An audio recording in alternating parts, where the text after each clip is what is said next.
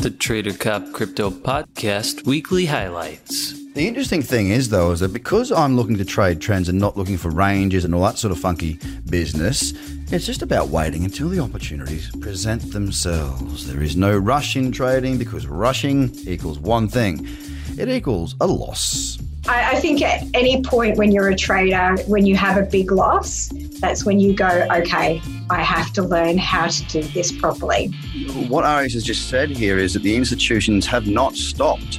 They've not stopped trading. They've not stopped bringing their volatility and their liquidity in and out of the market.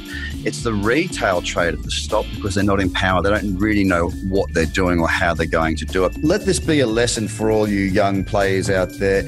Just don't give up. But you've got to be smart. You can't just keep on trading and thinking, oh, one day it'll come good because I'll just learn it. You need to put your time and effort into finding sources of information that are reliable, reputable, and something that sort of fits with the way you think. It's really, really important. That's not how traders operate. That is not how people that know what they're doing trade.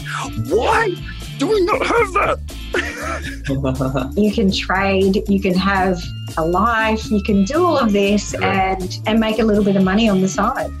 Sounds like we practice the same preach here. It's about knowing what to do, not saying having that. I mean, look, we're a 24/7 marketplace. We're not the sort of market where you go, oh, I don't have any time. And it's like, look, you do have time. You just choose not to use it. Simple as that. Never has a rushing trader made good money long term. So you've got to be positioned to know what you're looking for. I blew out 3 accounts back in 2006 when I first started trading.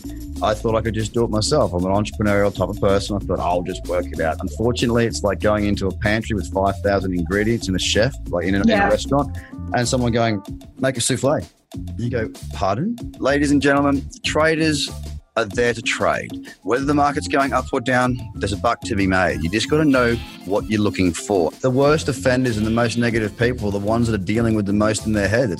I feel sorry for them. I flip the lid. I go to the point when they start doing that, I reply back and say, look, I'm sorry you're having a bad day. Like, I'm not engaging in this. You're not bringing me down. You can't stop me. I live me. You do you. If you're negative, fine. I'm not. I'm positive. Move on. Let's continue to create the right environment for these types of big institutions to come in. I've got no doubt that it's going to happen. It's just a matter of how quickly can we work as a community to create those tools to make that happen. And if you are one of these negative pricks, then go away.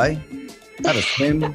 We'll come and get a cuddle. We're here for you. Come and give a cuddle. I'll give you a cuddle. We're here. Just walk up to us in the street and just embrace us. We're not going to think you're weird. We'll just whisper in your ear, you're a Twitter troll, aren't you?